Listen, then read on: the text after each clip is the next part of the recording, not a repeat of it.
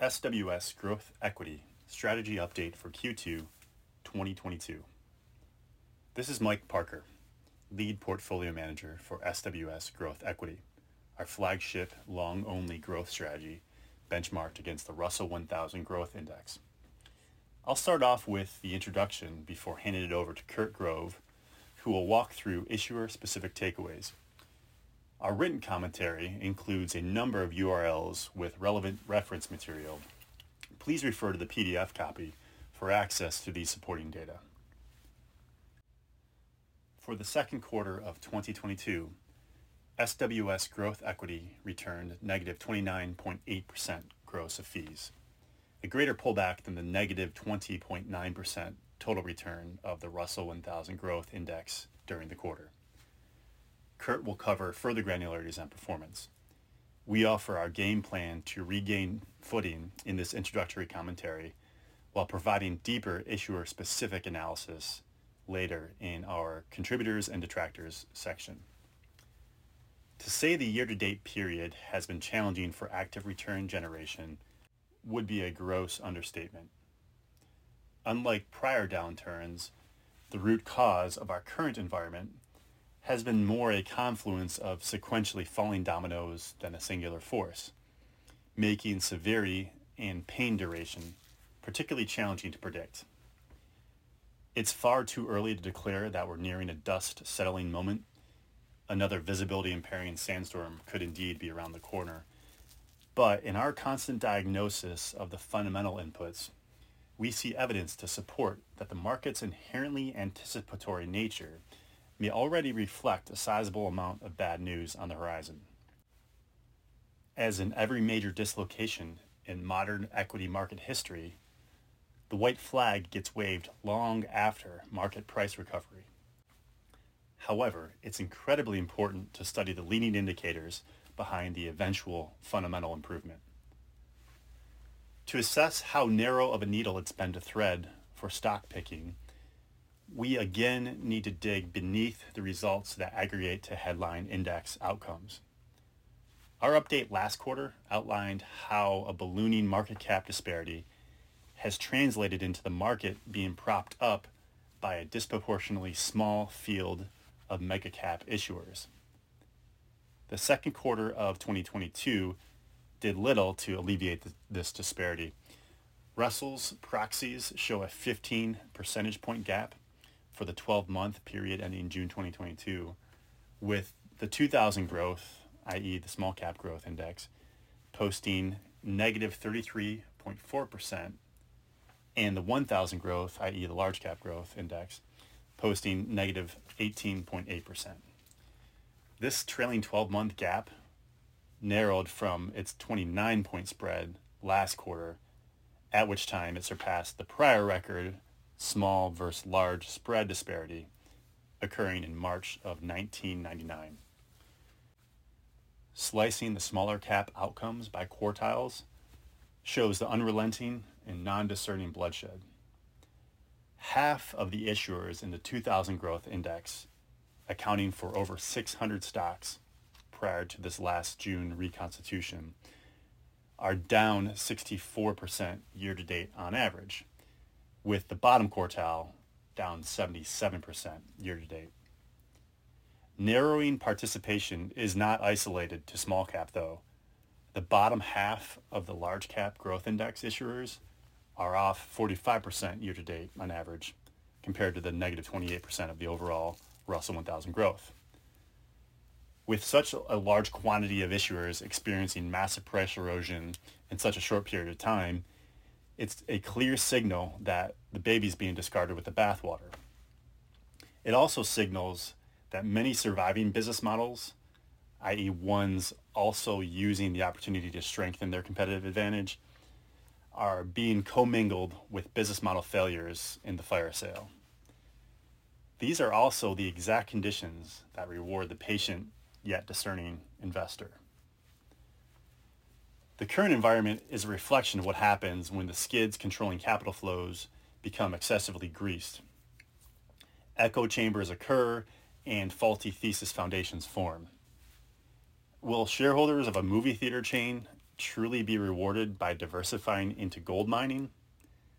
The answer here is far obvious than others, but we saw similar behavior in the irrational exuberance that fueled the 2000 dot-com era fire, and similar faulty premise formation in the financial crisis that home prices would never decline. The tendency in today's confluence of factors that weigh on the market is to conclude that no element has the ability to single-handedly derail the markets. However, the broad slate of macro risks today has presented a particularly challenging headwind for capital allocators across virtually every asset class. When the 10-year Treasury market experiences its worst first half start to a calendar year since 1788, you know there are a few places to hide. Updating our underwriting of portfolio issuers, we see a lot of similarities to overlooked opportunities during the 08-09 hysteria, ones that would later turn into massive outperformance once rational minds eventually prevailed. We're also afforded somewhat apples-to-apples comparative business model studies, specifically via software issuers whose strengthening competitive advantages get lost in the shuffle. Salesforce.com is one 08-09 example that's analogous to the setup of some of our current positions, Snowflake and Cloudflare. During the financial crisis, cloud computing was at its infancy, and healthy debate existed on whether multi-tenant databases would gain meaningful traction in an enterprise software world dominated by on-premise behemoths of Oracle, SAP, and IBM. Salesforce was a pioneer here, with its customer relationship management offering being the main product contributor behind the $1 billion in revenue and $172 million in free cash flow that the company generated in 2008. As the contagion of fear ignited and focus shifted to shoring up balance sheets of the entire global banking system, Salesforce quietly continued to take profitable market share in the CRM market. The company steadily expanded to adjacencies to include customer service, marketing, commerce, collaboration, and analytics, and fast forwarding past numerous execution and acquisition milestones. And the company today generates $6.5 billion of free cash flow on $27.9 billion in revenue.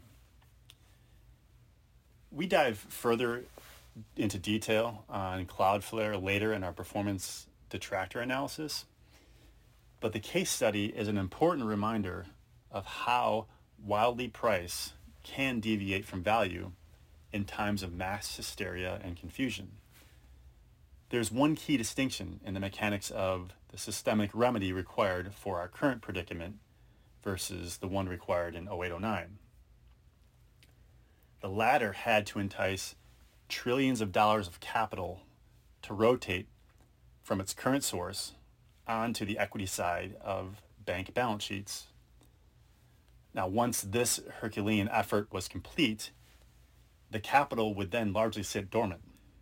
Banks didn't want to lend, and the return prospects were dim given the razor-thin spread environment from low rates and further erosion from seasoning delinquencies.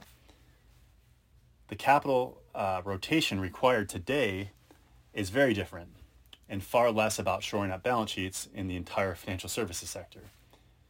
It's more about revealing promising embedded cash flow prospects to a new set of investor eyeballs or to the blurry-eyed ones of those that survive.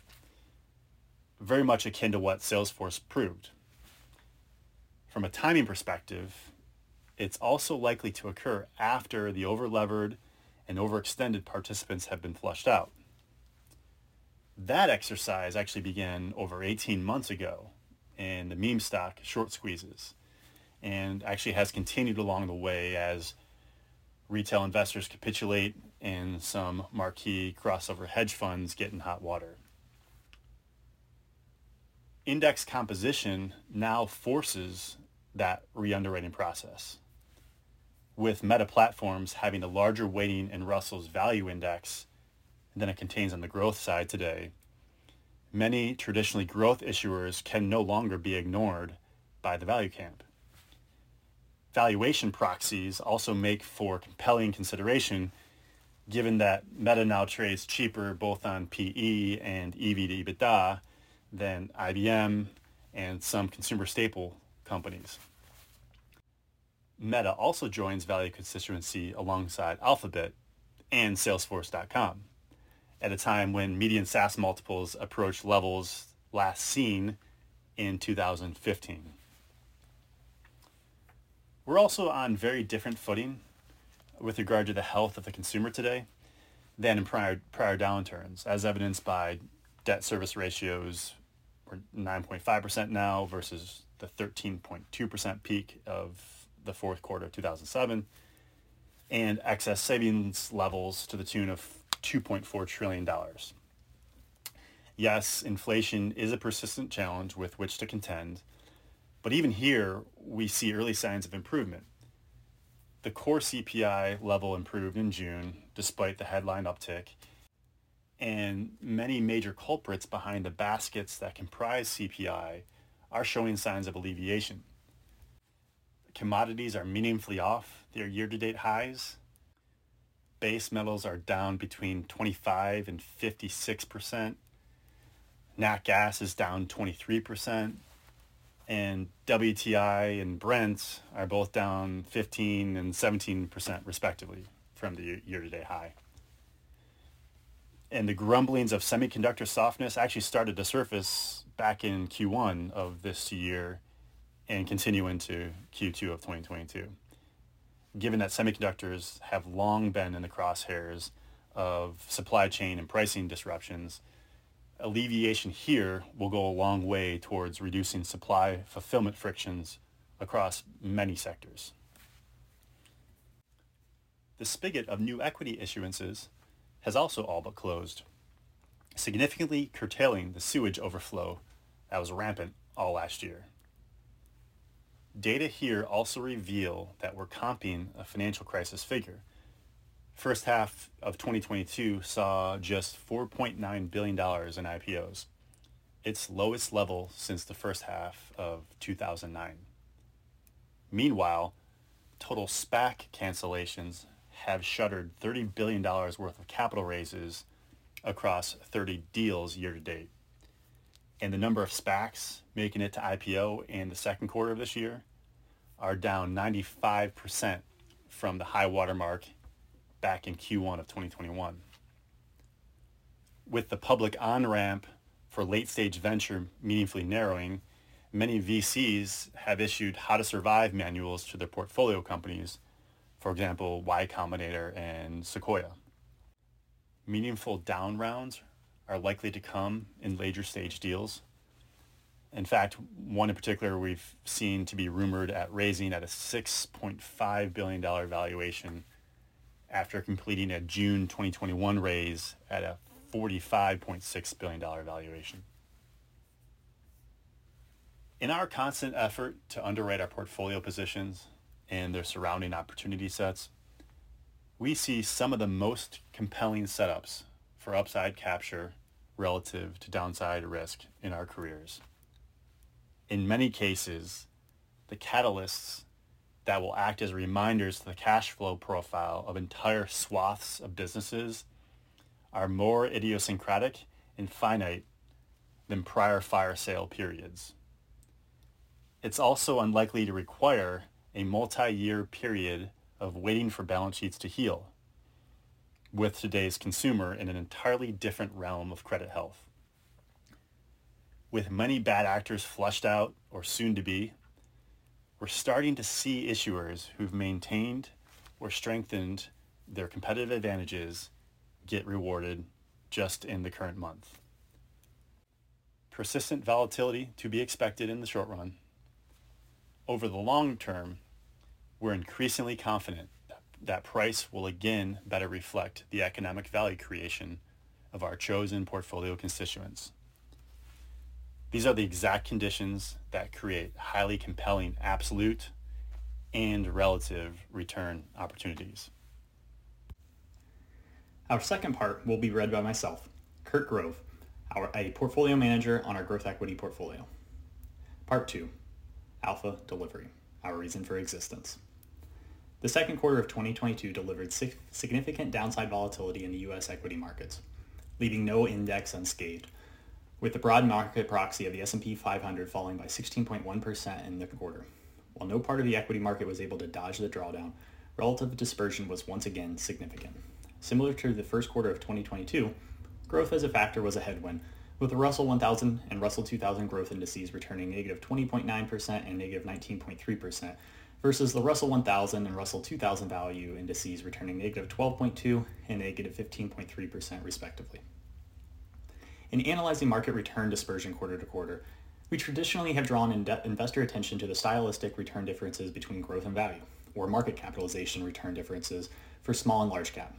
This quarter, we highlight the flight to safety exhibited by the market in the second quarter, exemplified by the Russell 1000 low volatility ETF falling only 10.3%, and the S&P 500 dividend ETF falling only 8.2%, versus the S&P 500 high beta index falling 22.7%.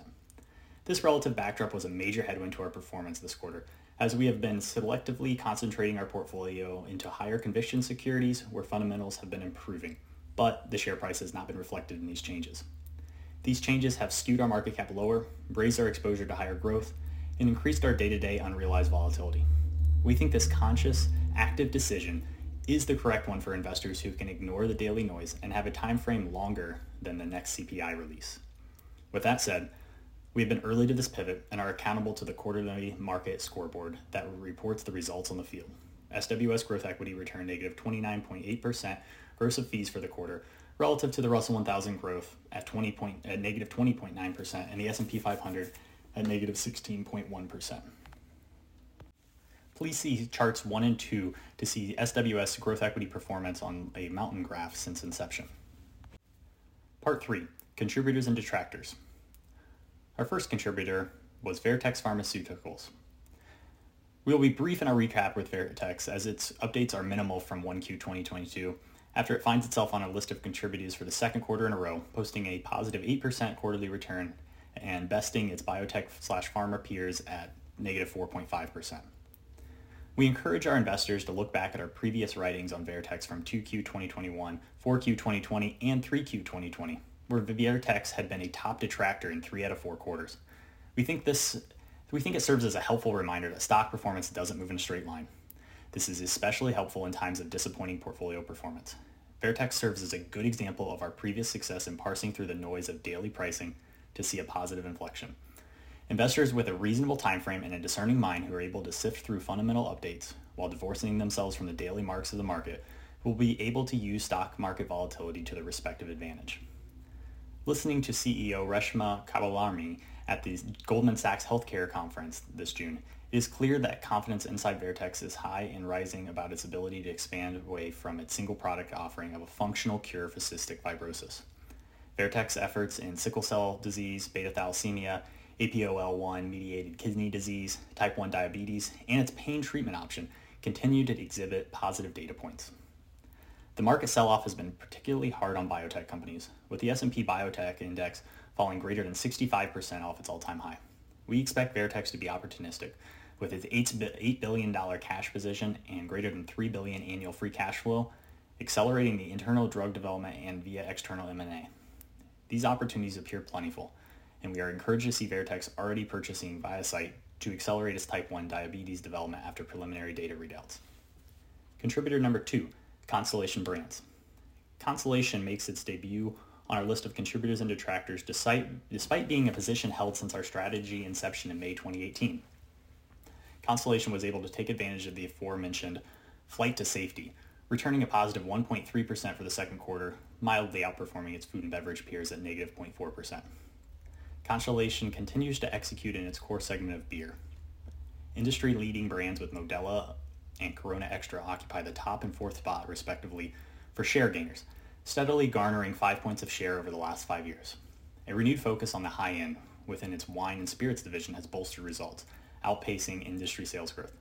The direct-to-consumer trend has not overlooked the alcohol and spirits market, with online sales poised to surpass $2 billion this year, and Constellation has leaned into this strategy. outperforming the market by 3.5% in the first quarter. After 2 years of a pandemic that hindered on-premise alcohol sales, a canceled factory in Mexicali, and a mistimed investment in Canopy, we believe the time is ripe for a focused Constellation to continue to outperform its peers and build upon its approximate $2 billion in annual free cash flow. Continued share gains in leading brands Modelo, Pacifico, and Corona, along with demographic tailwinds of Latin American population growth, and a new manufacturing plant in Veracruz should allow Constellation to grow free cash flow significantly above its food and beverage peers. Contributor number 3, United Health Group. Similar to VRTX above, we will be brief on updates for UNH, which appears for a second straight quarter on our list of contributors, returning a positive 1%, outpacing its peers in its healthcare provider space that fell 12%. United Health Group benefited similar to Constellation from its lower beta factor and from its lack of exposure to the rapidly depreciating euro, easily outpacing its peers. We reiterate the criticality of risk management when trafficking in U.S. equities.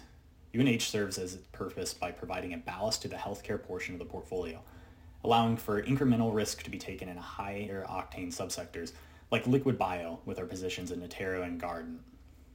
UNH is still deserving of fundamental ownership with its key role in providing price discovery in the convoluted U.S. healthcare market and the persistent tailwinds with the demographic setup of the aging of the baby boomers.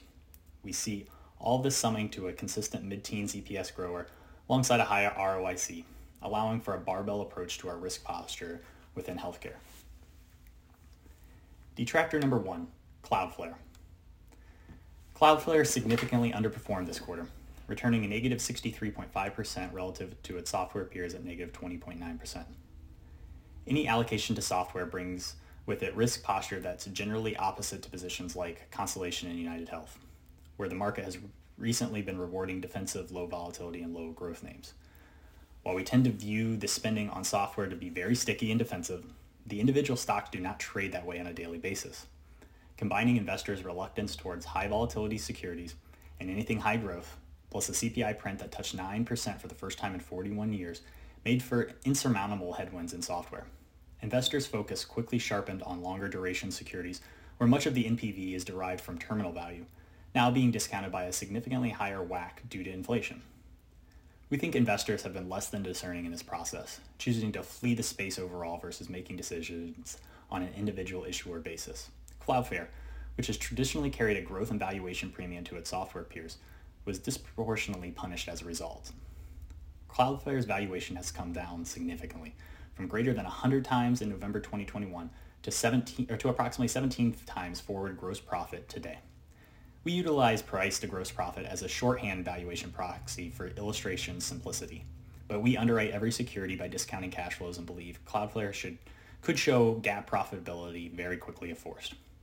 While painful in the short term, not having an easy to defend next 12-month GAAP earnings multiple, we think it will soon become obvious to the market that Cloudflare is a clear winner within software. Presently, the market prefers to overanalyze every Fed speaker's verbiage to better anticipate if the FOMC will hike 75 basis points or maybe 100 basis points in July, versus making any sort of effort to delineate between software investments. And before getting to any fundamental analysis of Net's prospects. Here, the important exercise entails underwriting Cloudflare's revenue contributions from its workers product in 2025 and beyond, and studying how incremental margins flow through the financial statements. Investors don't have to make this overly complicated. Other software companies from years past provide a useful guide. Caveats indeed apply based on TAM, interest rates, technology obsolescence, and general execution, but a helpful framework exists to dissect Cloudflare's setup. Take ServiceNow in 2014 as one such case study, one that, spoiler alert, would go on to deliver a 600% return or a 29.6% CAGR through June 2022. ServiceNow had just produced $684 million in 2014 revenue, a figure that had to increase 60% year over year, on the way to achieving $1 billion in revenue in 2015, 47% growth. This put sales per employee, a key efficiency metric, at $247,000 per employee in 2014, while the stock was being valued at 14.5 times price to gross profit. Putting this in context to the present day Cloudflare, where we think the network as a service, workers, and being the fourth cloud provider will eclipse the addressable market of ITSM, ServiceNow's core market. Cloudflare produced $656 million in revenue in 2021, growing 52% year over year, and is projected to hit approximately $1 billion this year at a 46% growth rate. On a per employee basis, Cloudflare surpassed greater than $300,000 per employee last year for revenue, while the stock trades at 17.5 times price to gross profit. All metrics compare favorably or very similarly to ServiceNow circa 2014. Cloudflare continues to take share from on-premise networking providers like Cisco with its networking as a service core offering, and builds upon its competitive advantage by constant testing on its greater than 4 million free customers. These free customers serve as a cheap marketing channel, and most importantly, a global threat intelligence network and R&D test ground. All this allows Cloudflare to focus on iterating rapidly with new products. Recently, Cloudflare turned its focus on the rapidly growing zero trust networking space, surpassing Zscaler's capability despite an 11-year head start for Zscaler. We expect a much longer than 35% growth runway relative to consensus estimates. The long-term wildcard and opportunity for Cloudflare is Cloudflare Workers. At greater than 350,000 developers building upon Workers, it's only a matter of time before the first billion-dollar company is built on this new edge development platform. Originally used by developers tinkering on non-core products, we see evidence that Workers is gaining Main Street adoption and CTO mindshare with the announcement that a, quote, major social media platform built a two-factor authentication application via Cloudflare Workers. Detractor number 2, Block Inc., formerly known as Square. Block appears once again on our list of detractors after last appearing in 4Q 2021 and 4 times prior as a top contributor, returning negative 54.7% relative to its financial services peers, returning negative 19.7% for the quarter. Evidenced by its 7th appearance on the list since May 2018, Block suffers from some of the same factor headwinds as Cloudflare above with its high beta, high growth, and high volatility factor exposures. Additionally, Block was negatively affected by its association with Bitcoin and the greater than 70% decline the cryptocurrency endured since its November high. We view the Bitcoin association as overblown, Site being 43% of revenue due to a forced SEC revenue classification disclosure change in 2019. It is only 3% of gross profit and should be viewed as a customer acquisition channel versus a true EBIT profit driver. One of the key underlying tenets of our investing philosophy is evaluating companies on their current competitive advantage, how this has changed, what it will be in the future, and ultimately how this will reflect itself in the financial statements. A hallmark of a strong company is the ability to iterate and innovate constantly, fail fast, and lean heavily into positive ROI projects. We think it's a helpful exercise to look at Block historically to highlight this innovativeness and how it will potentially be reflected in the future. Originally starting as a taxi cab credit card reader, Block pivoted into the Square reader for restaurants, and more recently for retail stores and their respective omni-channel strategies. This area served as the core product since 2010, and despite weathering a pandemic that severely hampered its on-premise restaurant customers. Block was able to grow this segment's gross profit at a 21% CAGR from $1 billion in 2018 to $2.3 billion last year. Concurrently, Block invested in a little side project called Cash App. Cash App focused on enabling peer-to-peer transactions and was not the incumbent in the space. In fact, in 2015, the space had already been declared won, and Venmo was the clear leader across the US. Note, please click on the link here to show the graphic highlighting Venmo's dominance. Cash App, with a quicker innovation cycle allowing for more product features, a strategy to target previously unaddressed demographic, and a superior marketing message, was able to catch up to Venmo. Fast forward to today, Cash App is the clear leader, generating greater than $2 billion in gross profit, and poised to become Block's largest gross profit segment in 2022. We highlight this example to show how present market conditions may be at odds with the company's long-term best interests. If Block had not invested in Cash App, it would be a fraction of its current market capitalization. Market receptiveness to investment by companies tends to oscillate with the market cycle. Currently, the market pendulum has swung very far in favor of companies that have demonstrated the ability to generate cash flow in the past or can in the next year, while shunning those who are investing. This presents an opportunity for investors who can evaluate companies in a growth mode that are not in favor, but are well on their way to opening up new markets and capturing profitable market share. We think the long-term vision of Block is just starting to be realized. Recent investments in retail, restaurants, omni-channel, combined with a large lead in personal banking with Cash App, set Square up to be the first real threat to the traditional payment processors, potentially building a two-sided marketplace circumventing the current system dominated by Visa and MasterCard. Detractor number 3, Shopify. Shopify appears on our list of detractors for a second quarter in a row, and like Block, underperforming its financial services peers with a negative 53.3% return versus 19.7% for the group. Shopify suffers from some of the same factor exposures as Block and Cloudflare, and as such was concurrently punished worse than the market. For Block and Cloudflare, we focused on the long term as there have been little to no major fundamental impairments. Shopify is facing a couple of self-inflicted fundamental headwinds that are causing investors to evaluate Shopify's relative competitive advantages. First, as mentioned last quarter, is the dual headwinds all e-commerce companies currently face. Tough yearly comparable numbers from a pull forward in consumer demand aided by stimulus checks, and IDFA changes that continue to hamper DTC companies. We think of these issues as temporal, and in the case of IDFA, may present a logical business expansion for Shopify. The new incremental headwind facing Shopify is the launch of, quote, Buy with Prime by Amazon. Buy with Prime allows third-party retailers to add a button to their respective website to offer free delivery via Prime.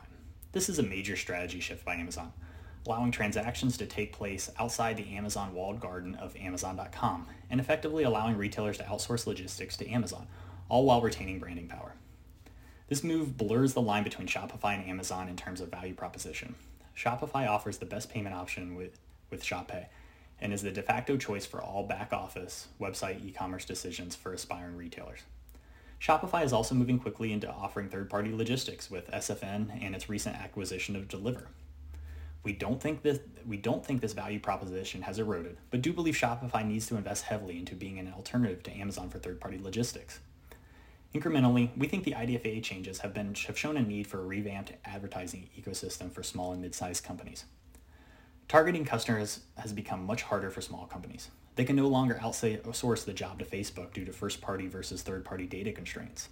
Similar to logistics, back-office work, and website development, it makes sense that advertising capabilities would be better built by a larger platform than each individual small DTC company.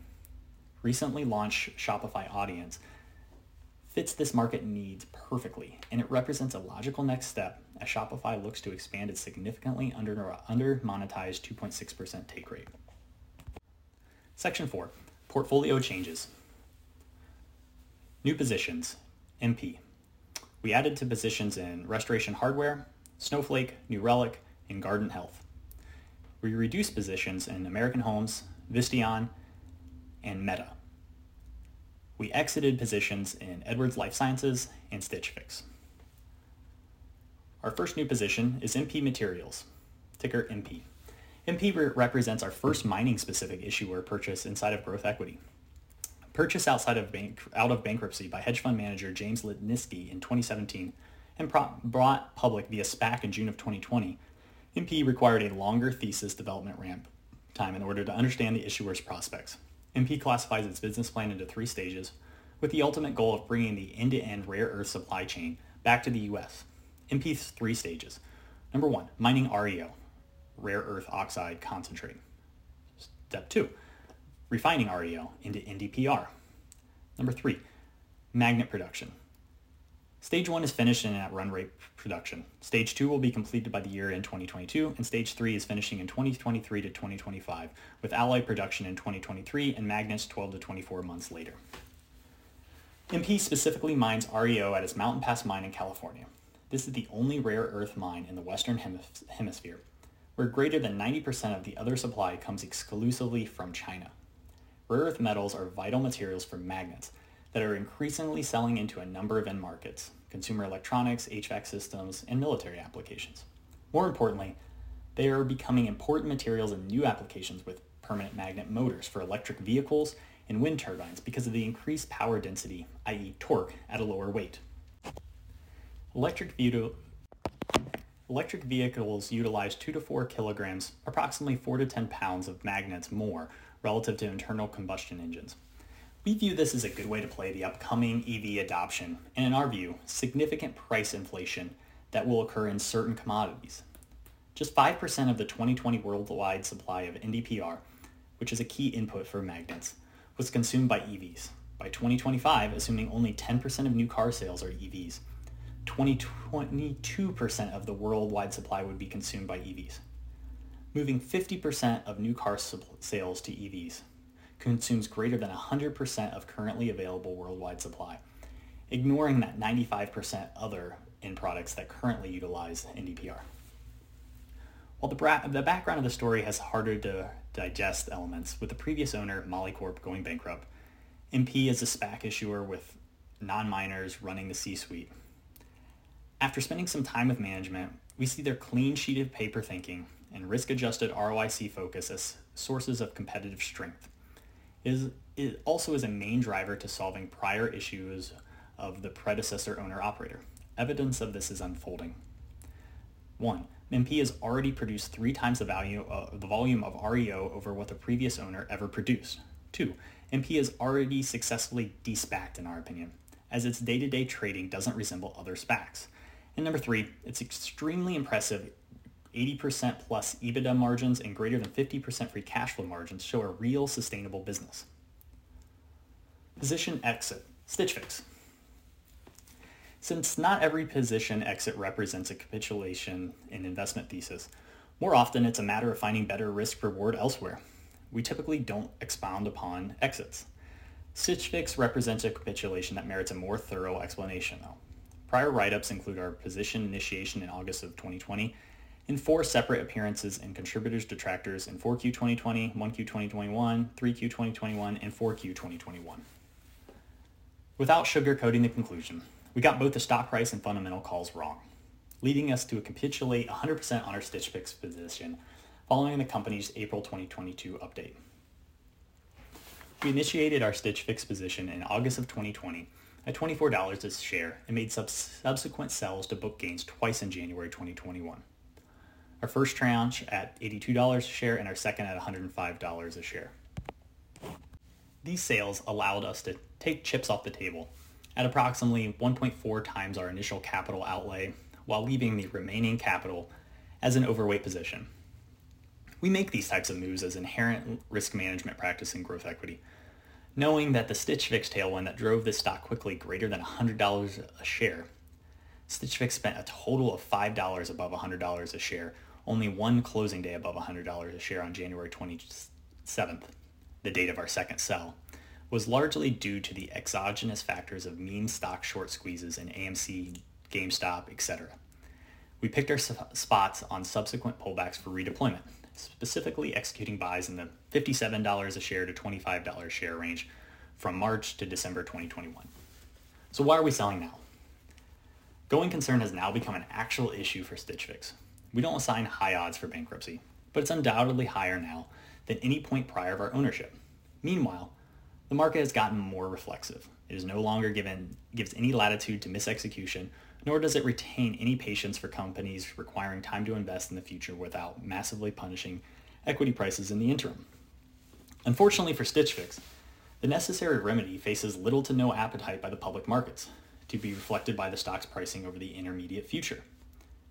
SFIX should be stepping on the gas right now, ramping spending to expand into different geos across Europe, expanding product offerings to other categories of retail, increasing investment in logistics, and further expanding its freestyle offering, i.e. direct buy. This is the exact opposite of what the company is doing, as it is forced to be more defensive, evidenced by a 15% workforce layoff. This is the right move to preserve cash in the face of a likely apparel recession while managing a limited balance sheet, but is very much a trade-off between survival and growth. This decision could have been avoided entirely had the company either invested for growth years earlier or taken advantage of a more attractive funding environments of 2021 by issuing equity. With all that said, we continue to see attractive prospects for further online penetration within apparel, and a personalized approach to online shopping will serve a purpose. SFIX also maintains a strong data advantage and exists as an enticing demand generation platform for many brands. However, we see the company's transition to a direct buy offering taking longer and requiring more execution risk than the market is currently willing to bear. With many other issuers trading at bargain basement prices, many of which don't entail the same growth versus survival trade-off as SFIX, we decided that our capital is better deployed elsewhere within the portfolio.